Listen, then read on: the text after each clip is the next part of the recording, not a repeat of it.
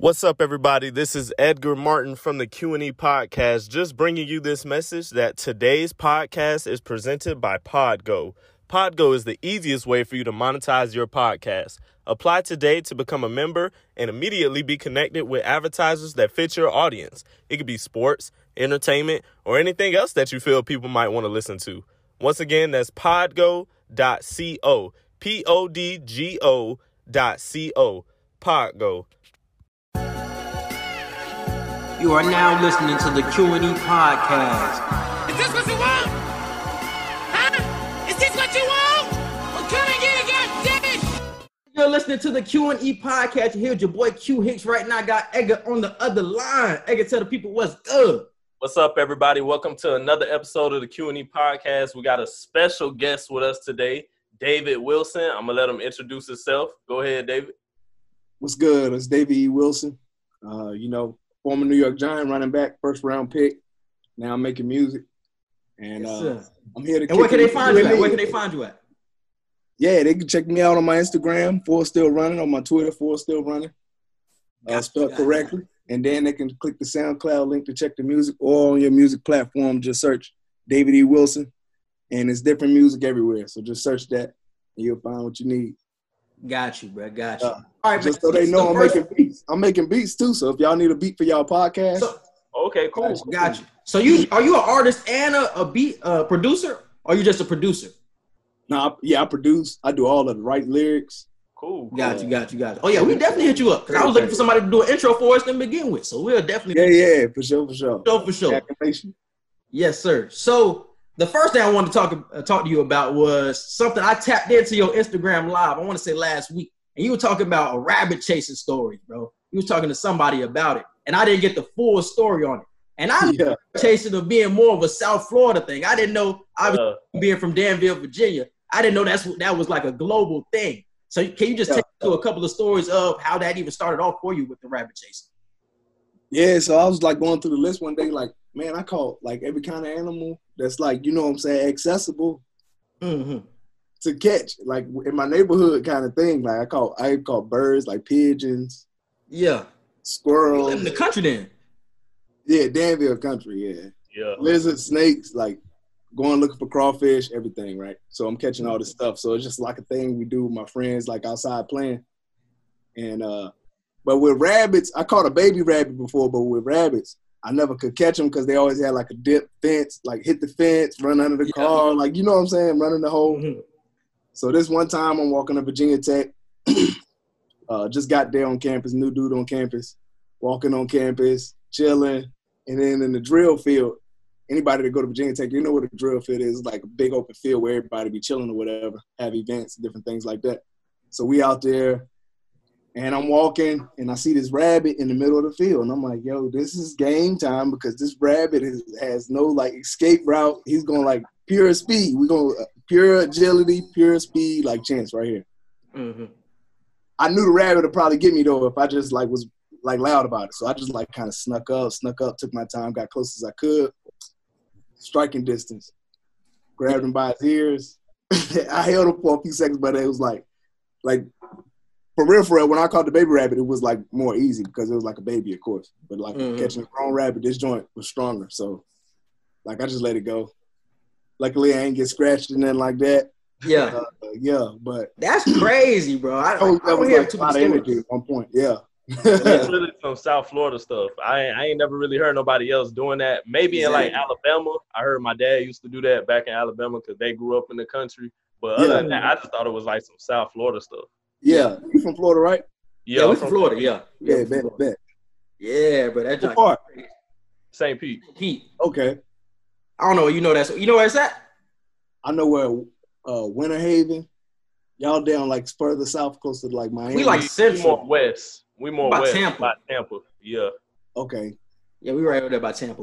Yeah. You know where the Tampa Bay Rays play at? Yeah, I know where the city that they stadium in. Yeah, I trained down there at ESPN Wild World of Sports.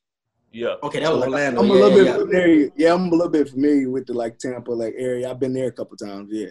Yeah. Like right across the bridge from them. We right across the bridge from Tampa. All right, bet. Yep. All right, bro. So other than chasing rabbits and stuff like that, when it comes to people in your early football life, who kind of inspired you to get into the game of football? Was it a parent figure or a role model or anything like that? Yeah, so when I was growing up, my dad was like always introducing me to new things or whatever. And he took these pictures of me when I was like 3 years old in a Redskins uniform. So like as far as like football, obviously he was saying I was asking for it. I didn't know that. I thought it was just like something he did on his own. Like, I got a son, I'm gonna hook him up kind of thing. But nah, he said I was asking for it. I really just remember taking interest after I saw those pictures, and the same year my brother signed up for football and he played football and he brought his equipment home. And I just wanted to put the equipment on. Once I put the equipment on, I felt invincible, and I was like, this is what I want to do. Yeah. So I missed that year to sign up, so the next year I'll sign up. That's real. It was game time. Yeah. So who did you really model your game after? Did you look up to your brother, or was it somebody in your area that you tried to model your game after growing up being a running back? No, not really. My first experience in football was just like a hitting drill. So like at first I thought I was gonna really like attract the defense. Until one time I picked up the ball and scored a touchdown, like on an interception or fumble recovery or whatever, and got the touchdown. And I felt like how that felt, and I was like, no, I want to play offense. Yeah. I want to get touchdowns. Yeah, that's real. Yeah, I'm the same way. I like to get hit. I ain't really somebody that like to give the hits. Yeah. I like to be elusive with it. I don't like to. Yeah. And just to piggyback off that, man, can you just speak on like the mindset and the qualities like a running back has to have to be great? Like what goes through your head when you're just running like off tackle? What is like the mindset of a running back when you know you're about to get hit every play, but you still have to get back up? So what is that like that consistent mindset? Just you gotta like love the grind, you gotta love the game, you gotta love being physical, and you gotta like it's just like don't stop. Like with running back, don't stop. Like you running through these tall, small spaces, small gaps, linebackers on the other side, defensive end, like whatever, right? Safety coming downhill, it's like nah, keep my legs moving, don't stop. Got that mindset, which I like try to apply that to my life. So like my hashtag is for still running, like still running. So like keep them legs moving. That's real. So just to build off of that, watching your highlights, I watched all of your Virginia Tech highlights and even watched all of your New York Giants highlights to see how you elevated your game to be so hard to bring down. Like I literally seen highlights of you being brought down by your shoulder pads and you torque your body in a way to where you can still keep going after the tackle. Was that just a natural talent, or did you have to grind and like perfect that talent? Yeah. So that's like it's a combination of both. Cause like you got to sharpen everything up. Like whatever tool you got, whatever gift you got, it ain't gonna be great if you don't sharpen it up. So like I was always looking at ways to get better and incorporate everything into my game. So like being versatile. Like if you look at my NFL celebration, a lot of times after a touchdown, I was doing a backflip. Right. Yeah. It's kind of like torquing your body in the air to do that and be explosive. So like being explosive in whether it was track, baseball, or just running, racing in the street, jumping over something or whatever, it was like just try to incorporate all these things into your game. So when I would go to practice, I would just look at stuff differently and see how I can do it. And like I said, I had that don't stop, don't quit. So like I was fighting for every yard. I hate running out of bounds. Yeah, I hate running out of bounds. And one thing I want to build off of that with, I've seen two players in the recent years of the NFL right now, two players that I see model that type of game that you had. And first one that came to mind was Le'Veon Bell, and another one that came to mind was Alvin Kamara.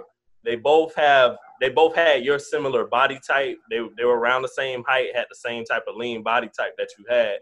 And the way that they can bounce off of tackles and like they can define the way they go through their holes by staying after their blockers for like 2-3 seconds and then hitting the hole.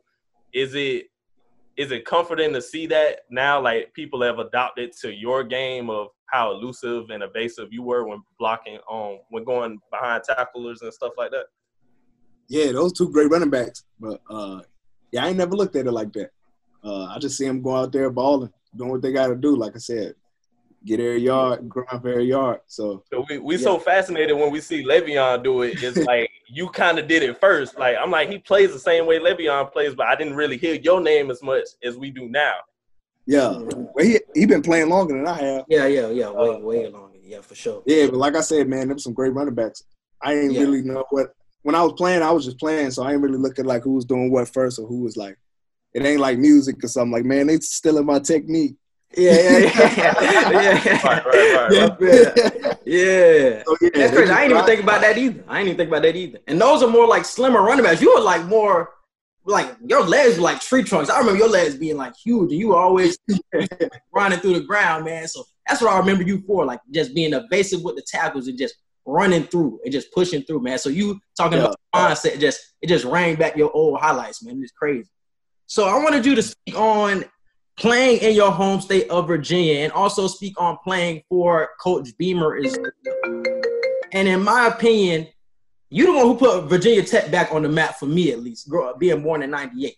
Obviously, we had Mike Vick in 01 and in the 2000s do his thing in the early 2000s. But I think you put them back on the map being a consistent top 25 team. So can you just talk about your Virginia Tech days, like I said, Coach Beamer as well, and his impact on you?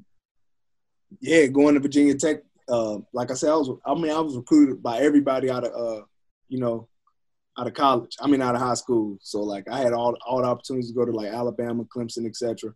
I remember being on a visit down in Auburn, which was Bo Jackson was one of my favorite players growing up, like because he was versatile, playing different sports and stuff. So like I really admired that. And I was down there on my visit, and they had all these pictures of him, and it was one of the reasons I was interested in the school because one of my idols went there. Like, I looked up to Bo Jackson. He went here. I could be like him, kind of thing. Yeah. And play off of that. Yeah.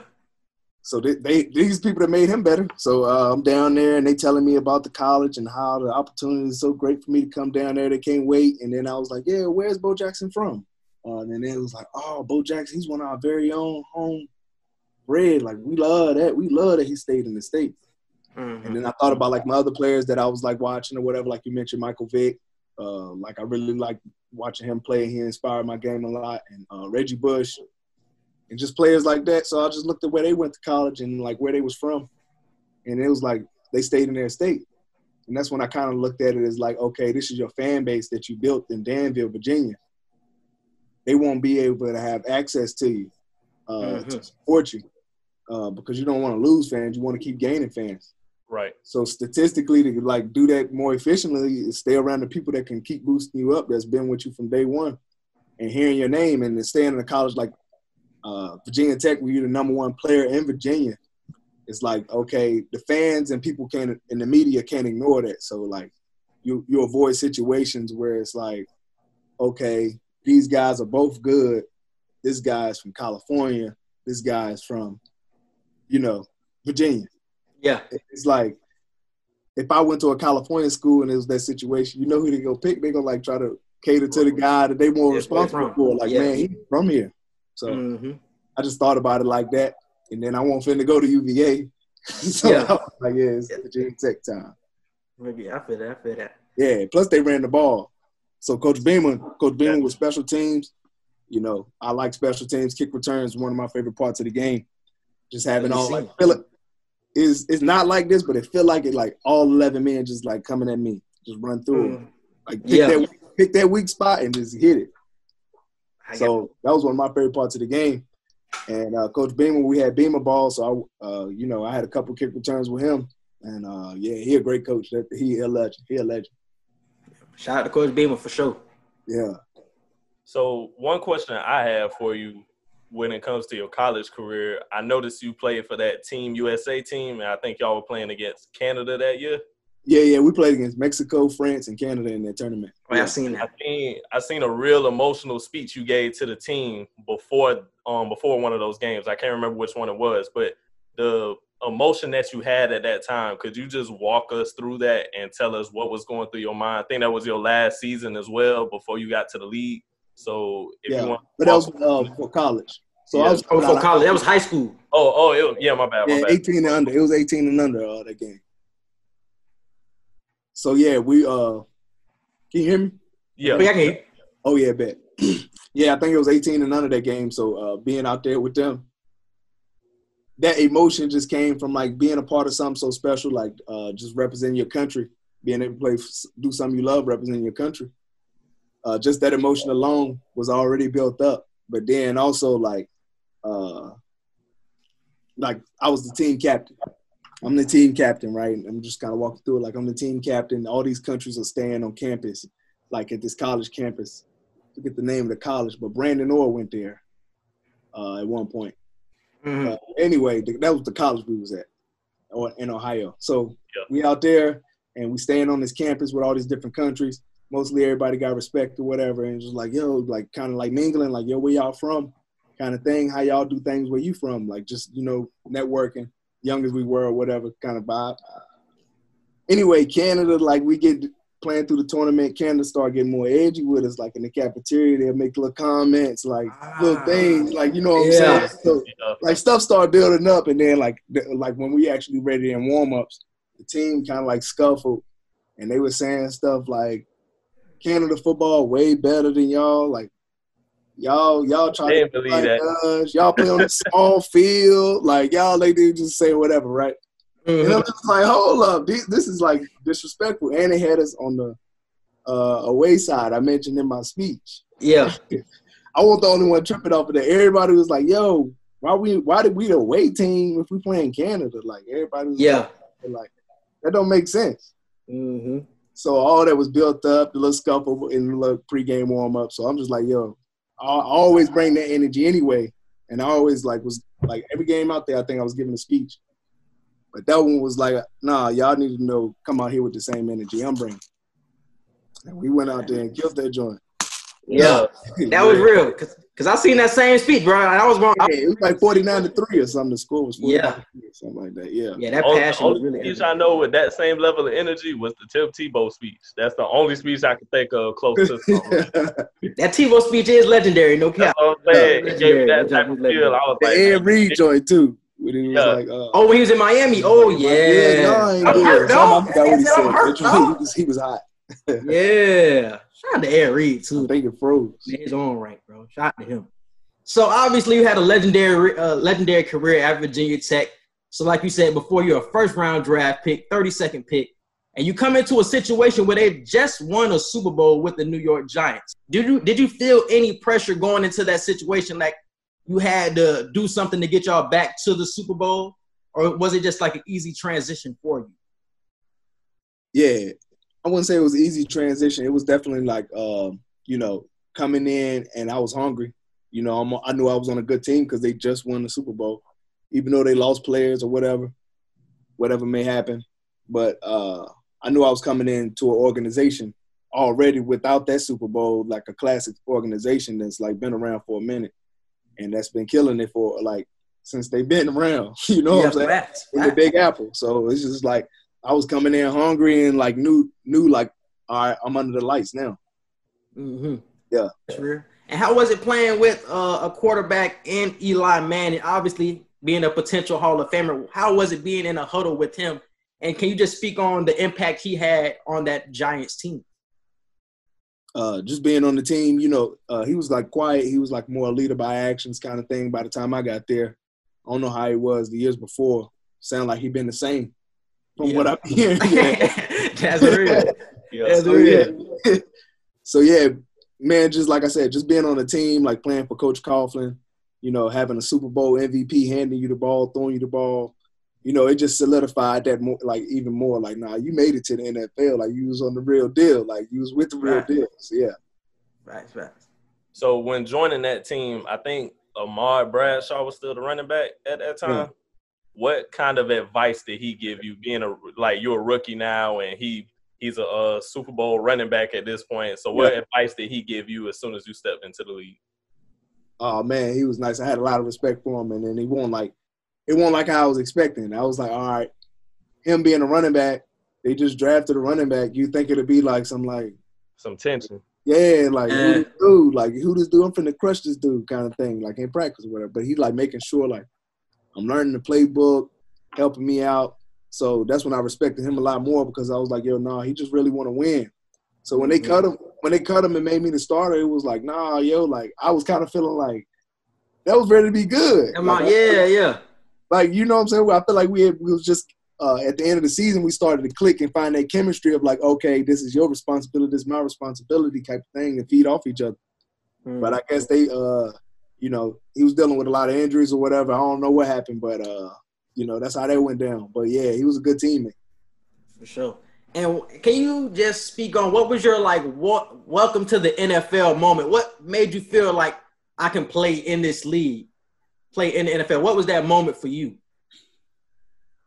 Oh man, I remember just being in high school and like just running the ball, and I would like just be like, man, it would be like dominating, right? Like I just like step on somebody and like they like just bounce off the ground, like it was just like I'm just like, hold on, yeah, it's hitting kind of different. I feel like I could play in the NFL right now, like at the time, for real. Yeah, but, yeah. Actually getting to the NFL and experiencing it was like, nah, you couldn't play in the NFL then. Yeah. Good. Yeah, you was just good for your league. Yeah. So, yeah, after Virginia Tech, I was like way better player than what I was at high school. So, yeah. So, when it came to celebrations, you were in a time when celebrating was okay, and then we had the transition of celebrations had to slow down, and then now they're slowly getting back to letting players celebrate. What was your rookie moment where you found your celebration? Because I know you did flips and stuff like that, but like Quincy was saying, your welcome to the NFL moment, like your first touchdown or your first special teams moment, how did you find your celebration? So like all these dances was coming out, like whatever, when I was like coming in, you know, I had seen like T.O. growing up and Chad Johnson do their celebrations. So I'm like, nah, the fans like that. That's sweet. So like, I'm like, nah, I got to do something when I score. Yeah. Victor Cruz had the salsa, you know, Amar Bradshaw had like his thing. Yeah. I'm like, hold up. So whatever I come up with, probably I got to stick with. So I came with this like choreographed like thing I thought of that was dope.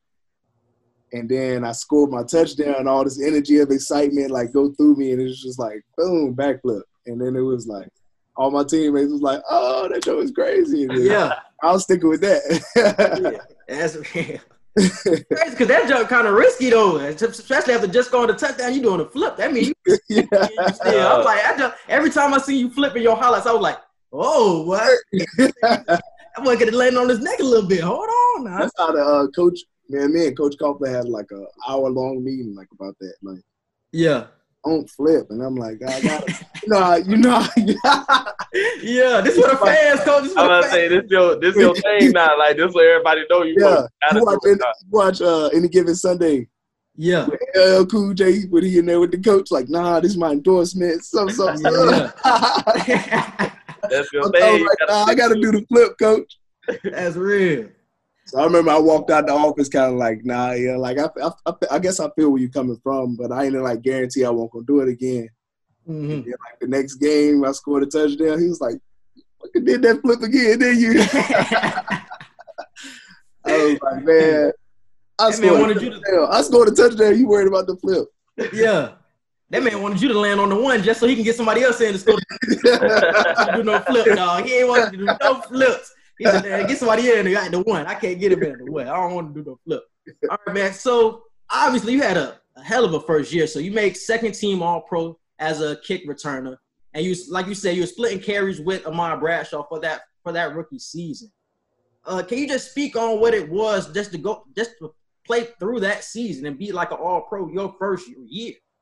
It's crazy. Like, nobody really gets that their rookie season. So that, for me, that's really all I had was my rookie season because my next season I didn't get to play all the way through. So I only had 1.5 seasons under my belt. But, man, I feel like I capitalized on all the opportunities that I had for the most part, like you said, getting accolades, breaking records, and, like, you know what I'm saying, being All-Pro, second team All-Pro, and whatever have you. Multiple things that I can carry on, memories that I created. And it's just like, so I definitely feel like I took advantage of it. That's real. And also I want to ask you this question too, because I was just on a Dead End Sports the other day, and one of the hosts over there, Nick Duce, shout out to Nick, he was saying that he felt like you were the Saquon in that city when you were drafted. So did you ever feel like that? Like they were not like you had Saquon's talent or anything like that, but did you ever feel like you were the next one? Like I'm it. You know what I'm saying? In a way. Yeah, when you get drafted in the first round, you kind of feel like the team is probably going to go in that direction of probably building around you, kind of thing. And I remember, like, I hear people say stuff like, you was Odell before Odell kind of thing. And, like, these are, like, flattering statements because, like, when I look at, like, what Odell's actually done to football, and for you to say something like that, I don't know if you're, like, a super fan or you just, like, you know what I'm saying? But it's much respect. Yeah. It's like, he's a super fan. That's what I was saying. The influence you had, like, back again with the Le'Veon Bell and Kamara thing. I know Le'Veon was in the league before you, but it was like I kind of feel like his name got brought up before yours. That's why I was the influence thing.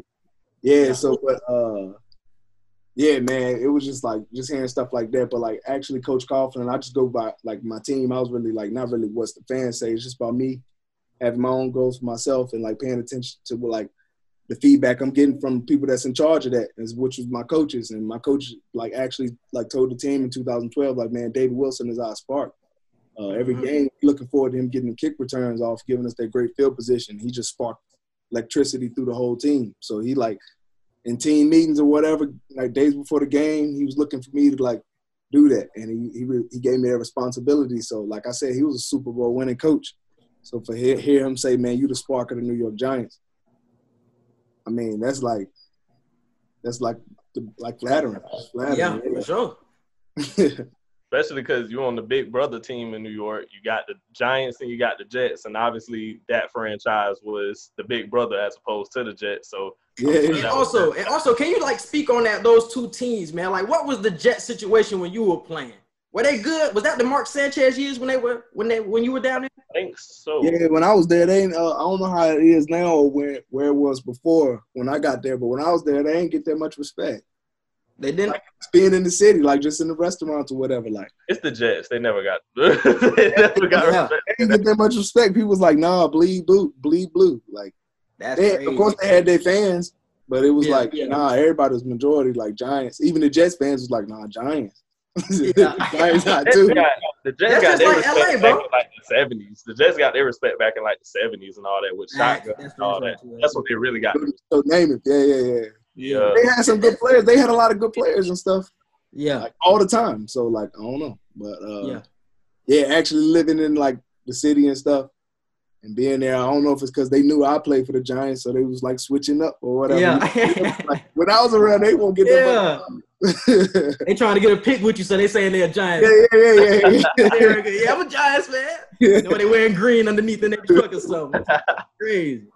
All right, bro. Hey. But now going to the true turning point in your career and also in your life, the injury that happened in 2014, I want to say it was 2014 versus 2013. 2013 or 14? 2013. 2013. Yeah. The injury with your neck that defined the turning point in your career. Can you just take us through that moment? Because I read in the New York Post that when Tom Coughlin seen you after the injury, you were in good spirits. Like it's like you didn't really even have that much negativity because you got to live your dream. So walk us through what that moment felt like when you kind of knew you weren't really going to play anymore. So yeah, this moment of me being injured on the field when it actually happened, was playing against the Eagles in 2013, October. Breast cancer awareness game, and get a handoff, routine play, hit the ground, get tackled. But this time when I hit the ground, like I don't know, I don't really remember hitting the ground, but I just know when I hit the ground, I went numb, and everything was numb. Like you know, how, like you sleep on your arm and it's like a sting, like numb. Yeah. Right. That came later. At this point, I couldn't feel nothing. So I'm laying on the ground. I open my eyes and look at the ground, and I feel like I'm like floating up, like kind of like I don't feel like I'm on the surface. Yeah. So I tap the ground like, nah, I'm still here. I'm alive. Like so, I get up, like start working my way to my feet, get on arms and my hands and knees, like trying to regain the feeling, so I can push myself up to my feet. Because what I won't about to do was get up and just like flat face plant, like on TV, everything, right? So I'm just getting up, and then the feelings started coming back slowly as I jogged to the sideline. And then once I get to the sideline, they was like, man, you took a while to get up. You good? And I was like, yeah, my whole body went numb, but I'm good now. And then they was like, no, you're not. You got to check that out. So they took me to the locker room, and I'm like fighting them, like, y'all tripping? Like, we got a game going on. Like the offense ready to get back out there. Like I'm trying to get out there. And they like, nah, this your health is way more important. So they doing the scans and stuff. And I'm like kind of like rushing them because I'm feeling like everything. Like I told y'all I'm good out there on the field. Like y'all got me back here doing extra. And you had that adrenaline too. Yeah. I'm in game mode. Yeah, I'm trying to win. Or just like, the adrenaline. And the doctors was like, no, that's not good. Don't we don't think you're gonna play again today. Just take the game off. So I'm like completely crushed by that or whatever. Like, man, y'all whack for that kind of thing because I'm feeling fine. So like you mentioned Coach Coughlin saying I was good. I'm telling my parents I'm good. They was at the game after the game or whatever. I'm like, yeah, I'll be back next week. And then all of a sudden I'm hearing on ESPN like David Wilson have a career-ending injury, neck injury. And I'm like, nobody told me. Nobody said that. I was just about to say that. Nobody told you that?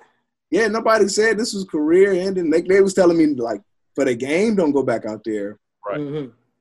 Nobody was saying that to me like it was that serious. But I guess I, like, was the adrenaline. Like, maybe they was telling me, but I'm like, nah, like, I ain't heard. I'm trying to, like, kind of thing. Yeah. But, the adrenaline was going, and then I started hearing that on ESPN and on SportsCenter and stuff, and I'm like, okay, I go to the doctor, and they tell me that it's this, that, and the third, and they showing me on the x-ray, and I'm just like, this don't make sense. It's probably already like that or something because I feel fine. Mm-hmm.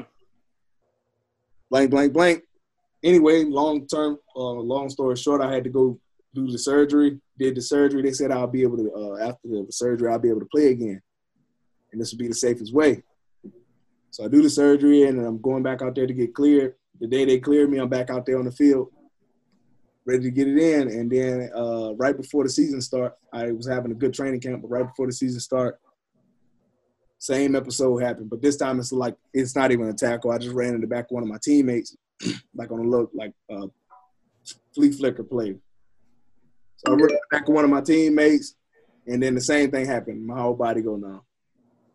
And at that point, it was like, dang, like that felt weird because I didn't think that would happen again. The doctors told me that they could fix it, and that's fixed now. So I go back to the doctor. And they check my neck or whatever, and they say everything looked the same or whatever. Everything looked good, but he just advised me, like, you'll probably keep experiencing these episodes if you play, and it's high chance, like a way higher chance of possibility that the feeling won't come back. And after your surgery in 2013 going into the 2014 season, did they tell you, like, how much risk you were taking by coming back? Did they tell you about any risk? Yeah, it's just like a neck surgery. The doctor was confident in him doing the procedure and everything. And it was supposed to be like you'll be, Peyton Manning had this player had it before. But they were saying they're not the same exact one. Yeah. No case the same exact way, even though they had this procedure. Mm-hmm. The reason for the procedure is different. The person's body reaction to the procedure is different, kind of stuff like that. So he was letting me know that, but he was like, I'm confident that you're going to be stronger. Like, your neck going to be stronger than before. Mm-hmm. I'm like, when I hear that, I'm like, well, you a doctor, and, like, you know what I'm saying? If it's going to be stronger, let's get it in. Like, yeah. You know, I'm trying to play. Like, I'm not trying to retire, you know what I'm saying, right now. So, But anyway, he do the surgery. I do the rehab and everything. And then I come back, and like I said, we just in training camp and practice right before the season start. Get the same episode. Doctor said, man, I wouldn't play again if I was you because you risk being paralyzed. Wow. So, like, it was like a year and a half build up to, like, them, like, my career, like, really being over. Like, nah, you can't play no more. Like, that's insane. Yeah. And if you play again, you ain't playing for the NFL or the Giants kind of thing. Mm-hmm. Because we don't want to have our name. Because I was like, man, I'll sign something. Like, what's good? Yeah. But they was like, nah. We wouldn't want to do that. We wouldn't want to risk that. Blank. So. And I remember your press conference, man, because obviously it was just so emotional. And, like, can you just explain the emotion of obviously being a top prospect coming out of school and always playing the game of football and just having it just ripped away from you so quickly? So can you just describe that emotion for us? Man, like I said, it was like a build-up, and like I've been hearing on TV, and I'm just like, all right. They don't know what they're talking about, though, because I'm sitting here and I'm fine. I know I'm strong enough to, like, I'm good. But then, like when you actually got to go up front of everybody and announce like this is my last like time talking to y'all kind of thing. Yeah. In that moment, like I won so many awards, championships, you know, accolades and trophies. You the best this, you the best that. You're number one kind of thing, right? And you know, every day it's an article in the paper about you in the New York Times or in Virginia or the Richmond Times or wherever. And it's like everywhere. You're in front of magazines and you got commercials and sponsorships. And when you up there telling everybody like, I can't play again because I'm hurt. And it's like, dag, it's like, man, it's like, you don't pay attention to that stuff when it's happening. It just hits you. It's just like you, like I say, you like go, like a running back mentality, like keep them legs going. So you never like looking at a picture like, dag, that's me in a Virginia Tech jersey, like scoring a touchdown. You never like really, you're like, yeah. Next, what's next? Yeah. So in the moment, yeah, like you got all these fans screaming your name, like, yeah, David Wilson. You like, yeah, let's get it. Like, yeah. After you finish playing and you sit at home, you think about that stuff. And you realize like how special it was, and you realize like how blessed you were to be a part of it. And it's like, man, you remember that forever. I'm gonna remember that forever. So how did you transition into music once football ended? Did you go straight into it after football was over, or was there anything else that you did leading up to music? Yeah, so I was training for track, training for the Olympics. Had a tryout with the Orioles, Baltimore Orioles. They wanted me to play for their baseball team. I don't know if y'all remember Brady Anderson. I remember the name. Yeah, he was for the Orioles. He was on the front of the video game back then or whatever. That's what it was. I remember the name. Yeah, he was big time, yeah. He like won the home run, most home runs in the season at one time. Anyway, he heard about me, got whiff of me training one day, saw me and was like, nah, you coming to train out, you want to train out for pro baseball? So I go out there to the camp and everything with them, and that was lit. And then as far as music though, the way I got into it was because I'm doing like all throughout growing up, I was like always in the choir or like singing, like performing, like little stuff like that. At school, I went to a school for the arts. So like creating and art expression was always something that I knew was important, and I like excelled at, like winning art contests at school or like in the city or the state, being recognized for my art. Just having that vibe of creating was something that I did. But once I was done playing with football, I had more time to like tap back into that kind of stuff. But music is something I always like I said, I never thought I would be creating it. It was just something I like to like inspire me or like get me going for like a certain situation or set the mood. Mm-hmm. But once I had more time, I went to the studio session with my brother, and he was into music, like as far as creating and everything. But I went to the studio session with him, and then I was like, man, I can do this. Like, let me hop in there. Let me hop in the booth. So I'm like riding around listening to the song in the car, like, oh, this joint kind of fire. Yeah. Yeah. So that feeling right there just kind of grew. Like, send it to my friends. Like, they're like, yeah, this joint hot. Yo, keep going. So it's like that little hobby, like taking it as a hobby, like, because I had more free time. It like was like unlocking that, like, oh, you can create this too. You can do this too kind of thing. Mm-hmm. And then I started like actually like learning like music, like how to write songs and how to like compose beats and make instrumentals. And like at first I'm just thinking like you just use music to make music, like for the rappers or singers. Mm-hmm. Then you look at like video games, commercials, podcasts, elevators, like everything, like just got a music apps, everything got music to it. So music just like, you know, it's a universal language and they make a lot of things connect. So, you know, just sitting here, like this is my studio right here. That's where I'm coming from. Yeah. It's just like, yeah, this is my creative zone. Yes, sir. So just listening to your songs, man, you have a lot of like vibe songs, like a lot of like even kill songs. So is that just something to tell something about, does that tell something about you, or will you transition into more of like trappy beats in the future, or like the vibey beats your lane, do you feel? Yeah. Well, with me, I feel like when I first started creating music, like I used to go on YouTube and like get a beat, right? And then like this producer started noticing like me like creating beats in the studio. Like it first started like I just bring them a beat from YouTube, lay the track on it. And then like I'm like, hold up. And people like asking me like, you sell this? You got rights to it? Like this, that, and the third. I'm like, no, I don't got no rights. What you talking about? Like, yeah. Got the beat from YouTube. Like they was like, is that an MP3 or a WAV file? And I'm like, oh, like what you talking about? It's an MP3. Yeah. And they like, no, you can't sell. They can't do nothing with that kind of thing. So like. Once I found that out, I'm like trying to like, how can I get rights to my music? It's either like you can buy a beat off YouTube, who's like probably this producer like with a stock kit or something that just like same snare drum, same trap drum. So I'll go to the studio and like start like telling the like dudes that knew how to play the keyboard, like, no, a little bit higher, like play that a little bit smoother, like orchestrating them. Yeah. People still liking the tracks that my friends still liking the tracks that I'm laying down.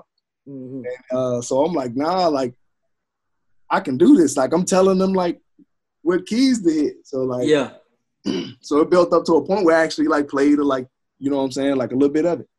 So then I was like, man, I'm getting that joint in my crib so I can do it all the time. And the producer told me, he was like, bro, for real, you don't need me no more. He was like, what you need to do is like create this at home, spend your money and create your studio at home. And you can like sit at home and just create more of your unique sound. Cause he was like, you kind of compensating with these beats that you're getting from YouTube, but I feel like you got like a more a sound where you going where it's just be your own kind of thing. Yeah. So I'm sitting at home and I'm like starting to do it. And then I'm finding out like, no, none of the beats that I want to make, that I make songs to are to sound like none of the stuff that I normally find. Mm-hmm. So just creating that sound for myself, and then just, you know, I'm able to give people, my fans and my listeners, a more raw vibe of like my opinion. And it's not like, okay, compensated. It's like, no, it's art. So I created it, and it's like truly coming from me. That's right. So that's why I sound like nothing you never heard, because it ain't no other day. Like, your story is very similar to Inky Johnson's. The injuries that you both sustained are different, but it's like your storyline of how you transitioned into a whole nother career that you just didn't see yourself going to, but you always had it in you to do. Like you said, you went to a school for the arts, and I don't think you probably, at the time when you were in NFL, you probably didn't see that being your later career. You probably seen yourself doing football all those years. But it's funny how God works and puts you in that situation. Now Inky Johnson, he doing the motivational speaking, a skill that he had that he never thought he would use. You know, it's just crazy. The basketball player, right? Played football for Texas. I want to say Texas or Tennessee, one or the other. Yeah, I don't remember either. Yeah. I don't remember either. Hey, the name rung a bell, but I was like, I don't know where he played at. That's an old school dude. I don't know. It was either Texas or Tennessee. I can't remember which one. It was Tennessee. It was Orange. Yeah, it was Tennessee. It was Tennessee. So I wanted to ask you this question. So it's a lot of people that they obviously play the sport, but after they play the sport, they really turn away from it. They don't even watch it no more because they're not involved in it anymore. So are you the same way, or do you still watch sports or stuff like that? No, man, I love sports. I love competition. So I ain't missed like football games. I ain't missed the Super Bowl. I ain't missed none of that. No playoff games, none of that. I ain't missed none of that. For basketball, football, like sports that I like watching. So you still with the Giants then? Yeah. So I still keep up with them, watching them. I'm watching, seeing what they're doing. Y'all trash, y'all trash as hell. Hey, I can't even defend it, bro. You still got talent that reach out to you? There's so much talent there, but I'm like, yo, I want y'all to be winning. Like, win. I love hitting the New York Giants fan when y'all down because y'all be up a lot. So I love hitting y'all when y'all I ain't even gonna lie to you. So there. What you were saying, bro? You still got teammates that reach out to you every now and then, talk to you, or friends in the league in general? Yeah. Pretty much everybody, almost that like I was cool with then, I'm still cool with a little bit. Yeah. That's real. So I want to talk about more of the state of the NFL right now. Obviously, coronavirus is going on. So do you even see a season starting, or it will start, but do you see the season lasting? Because we just seen with the MLB, they got coronavirus testing, and the Miami Marlins just caught it. So do you see it for the NFL where the season will be stopped in the middle of the season? I don't know what people doing, yo. This is crazy to me. Like, we got a pandemic. Like, we still trying to play sports. Crazy, bro. Hold up. It's more than 50 people. Weren't they saying something like 50 people shouldn't be in a crowd or something like that? Right. Each team got 53 players on it. Like, I'm like, yo. And that's just each team. That's just the players. That's not even that's just each team, yeah. That's not the trainers. That's not the reporters. They got to be there. They ain't including all them. nothing. Crazy, So bro. it's like that's still too many people in like a group. Like I see they started hockey season and stuff. They're saying Yeah. fans, but it's like, I mean, It don't matter. I don't know the purpose. I don't know the purpose. That's real. Because you're seeing all the players opt out right now. I think 6 players from the Patriots just already opted out and said they're not even playing this year. So can you just foresee more people doing the same thing, not even trying to risk it, and just trying to get Yeah, just talking to some people, like they saying like that some that haven't opted out, they telling me like, nah, I don't know about this. I don't know about this. You know what I'm saying? That's crazy, bro. So it's a bigger issue going out here right now. Yeah. So we need to focus on that. Man. So when it comes to the Black Lives Matter movement and these past few months in general, other than coronavirus, we've had a ton of added on incidents of police brutality, racial injustice, social injustice. What is your stance right now on the Black community, and how do you feel we can continue to move forward with the protests that we've been doing over the few months and all the stances that people have been taking? Man, when you talk about that topic right there, it's like I could talk about that all day, right? Yeah. And it's like, for the sake of the conversation, it's like, nah, I stand with that. Everybody got to do better. Everybody got to do better, and everybody just got to work together or figure out something else, because it's been happening for like a long time, right? Since the beginning of time, like far as history, American history, for sure. last, right? Literally. So it's like, it's too slow. Like, it's kind of like baby feeding, petty stuff. Like, all right, we'll let y'all vote now. Like, all right, we ain't gonna hang y'all. We ain't gonna hang y'all like every week. So it's like, all right. And it's like, yo, this is like slow. Like, I think about it like it's sad. Like Martin Luther King is fighting for like civil rights.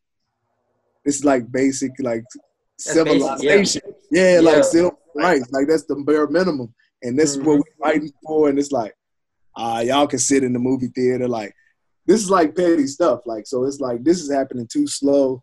I feel like the grounds need to be reset or something. Like, everybody need to really be equal, or we need to figure something that let's keep it G then. Like, if we're not really equal, let's keep it G, and like we'll figure out what we're gonna do after that. Crazy, bro. So but it's like So where do you stand with like the police brutality thing? So are you with defunding the police, or do you think it's another alternative action that could be done when it comes to that police brutality aspect? Yeah, when I look at the statistics of like how many Black people are killed and how many people police kill, like, or do injustice to, rather they like regardless of race, that number is too high regardless, like, of anything, like, right? So it's like something is wrong with the police and like system. We need to have that more organized. Maybe that need to be like more like a military grade kind of like service versus like you know what I'm saying, like a side hustle. Like, all you gotta do is train a little bit. You get your gun and your badge. Like, yeah. And now he brought up that topic before, so Edgar, I want you to speak on that real quick. Yeah, we spoke about this, I want to say in like June, like early June, late May, we spoke about this, and I was explaining how I feel qualifications to become a policeman or a policewoman, whichever you are, like, they need to be way more intense, because there's no way that you can train not even a whole year and become a police officer. Like, that's crazy. And you get all these weapons on you, but you're scared for your life of citizens that have no weapons. Like, we need the qualifications of becoming a police officer to be way more strict. Like you said, more military grade type training, more military grade type tests to like ensure that we're getting the best quality. Because a quote that I like that Chris Rock said in a show he did in 2018. You get what you pay for. We pay cheap prices for policemen. We get cheap prices. We get cheap effort. You know what I'm saying? So like teachers, like all right, you got they're like these important jobs, like nurses. You see nurses is important. Like bro, we need to pay these people like legit money so we get like high quality standards set for it. So we getting the best quality like people that can do it. Right. Yeah. Like you just got anybody, like, you know what I'm saying, like a firefighter. Like this dude is like got lives in his hands, like for real, for real. And why he ain't getting paid as much as a heart surgeon? When he's like saving lives on the street, like he's literally giving CPR, like saving lives right here. Exactly. So it's like why aren't we like up in that, like, and being cheap with them? Like we got stuff like a stimulus package, like, and everybody getting all this money all of a sudden. It's like, yo, people been struggling for a long time. Like y'all could have been broke. Yeah, that was easier to fix because now it's the whole country. But at first it was just like a neighborhood or something like that. It's like, I don't know. Just think about it, bro. Flint still don't got water. They pouncing out all this money. Flint still don't got clean water, dog. Exactly. That's crazy. That's not making sense to me. That's not making sense to me. They don't care about Flint at all, bro. That's ridiculous. And it's been like celebrities trying to help them out too. Jaden Smith like was sending like tons of his water brand out there, and that's still not enough to like help the entire city of Flint or even other cities in Detroit, not Detroit, but in Michigan. Yeah, it's crazy. I wanted to ask you this question as well. Did you feel any effects of the riots that came after the George Floyd killing? Because we had Ernest Gardner on the podcast, NFL Hopeful, and he was talking about like people were like in his area, like rioting, like right next to his apartment building. So did you experience anything like that rioting near you at all? Yeah, so in Atlanta, it was bad. Like I remember watching on the news. I ain't actually go out there. I got a 3-year-old son. It's my oldest. I got 3 sons. So I went out there really with the riots and the coronavirus. But, man, they did damage. They tore a lot of stuff up. And, you know, the effect that I had from it was just being like, yo, these people look like me and they struggling. And I'm saying all these people look like me on the news. Like it's either one or two things. They provoke, like provoking us, like trying to get a reaction, like by putting this story on, like these stories on the news and excluding like all the news and just like zooming in on this to get a reaction. Or it's like, nah, the factual thing is though, but it's been happening too long. Right. And people are upset. What I feel like what I was saying earlier, like, yo, it's happening too slow, yo. I feel like it's happening too slow for stuff to really get equal. Yeah. And the fact that we've been moving kind of fast recently with how much we're coming together now and it's still moving slow, that speaks. That's crazy. A lot of volumes, bro. Yeah. I like the fact that so many of us are coming together recently. Like you're seeing way more unified Black people than we've seen in the past 3, 4, 5 years now. And I like that, but I totally agree. We're still moving too slow. I feel like we're still asking when we should be demanding the respect and the equality that we deserve. So I totally agree with you with that. And we still seeing the systemic racism, bro. Even in these protests, we still seeing the systemic racism. When the white folks had their COVID-19 protest, man, it was peaceful. Nobody was getting hurt. And it was all in the police face. And they had guns. They were protest for injustice. And we getting shot by the police with rubber bullets, dog. Like, what's going on here? Y'all through that right there, speaking through y'all actions. And that's what's wild to me. That junk is crazy, bro. What's going on? It's crazy. You said, bro, this been going on for way longer than that. We just social media is just amplified. And it's crazy. Yeah, it just got and I heard they was making some law like you can like so you can't like push stories to the top. So like, you know how like Instagram or Twitter they can promote a story. Or like promote a certain topic to everybody kind of thing, make sure everybody see it. And some things they can do like the opposite thing. Yeah, like everybody ain't gonna see that though, kind of thing. Oh, I can see that, but the government slipped that, bro. They got some wild stuff out here, yo. That's what I'm saying. Like when you said it, I'm not even surprised, bro. I'm like, wow, I can definitely see that's going on in America right now. They do it with advertisements, so I wouldn't be surprised they do it with real stories. Facts. I think that's all the questions I had, honestly. And also, if the NFL season does start this season, bro, what could the players do to start a Black Lives Matter like initiative? as we seen with the NBA, they got the Black Lives Matter on the court. They're going to have the social injustice things on the back of their jerseys, things like that. What could the NFL do to show that they stand, or at least fake it or something, show that they do care about the black folks? But they said they were putting names. They putting names on the back of helmets. They said they were gonna put names on the back of helmets. So I guess that's their way of doing it. That's a slap on the ass, tell you to go on. That's how they do it, man. That ain't no good. That's baby shit. That ain't no good. That ain't no good. Bro, I heard somebody say they was gonna play the Black National Anthem. And it's like, that is petty, That's yo. not happening. Bro. They doing everything. They doing everything but what we asking for. Exactly. So my thing would be like, if people really want to be on the most powerful thing that I can see happen is like anybody black, they ain't gonna be a part of the NFL this year or whatever. My brother been saying that for at least years. 3 or 4 I feel like that'll be powerful. He's been saying that for years now. What if every black player just for 1 week? People saying it like, nah, you just saying that because you ain't getting a NFL check. You getting an NFL check is a lot harder, but like that'll be powerful though. That speak volumes. It will be powerful. 1 week. Just 1 week. That's all you need. 1 week. Every black player just be like, I'm not going to work today. Because you're seeing that players, even in the NFL, still not getting like the point of what we're doing. Even with the cap knee situation, we heard Drew Brees' comments about the flag. It sounded like he still didn't understand what we were doing. Yeah, it's like they don't get. So it's like even still after all of this, you still don't get what we doing here. No, he understood. He just didn't want to understand. He understood, but he didn't want to go with what he understood. I don't know, bro. That's a grown man. You know the difference between right and wrong. That's crazy, bro. Yeah, like you said, it's civil stuff. It's civil stuff. So you're it's a like, grown man in the city of New Orleans. Like, you're in the black Mecca of Louisiana. You ain't finna sit here and tell me you don't get it. Like, he not in the New Orleans trenches like that, dog. He in the upper echelon. You in New Orleans, bro. I don't want to hear it. Man, I don't know, bro. How he was saying. You're in one of the blackest cities on the East Coast. One of the blackest cities. I don't mean he get it though, bro. That don't mean he get it. That nigga could be in Atlanta. Don't mean he get it.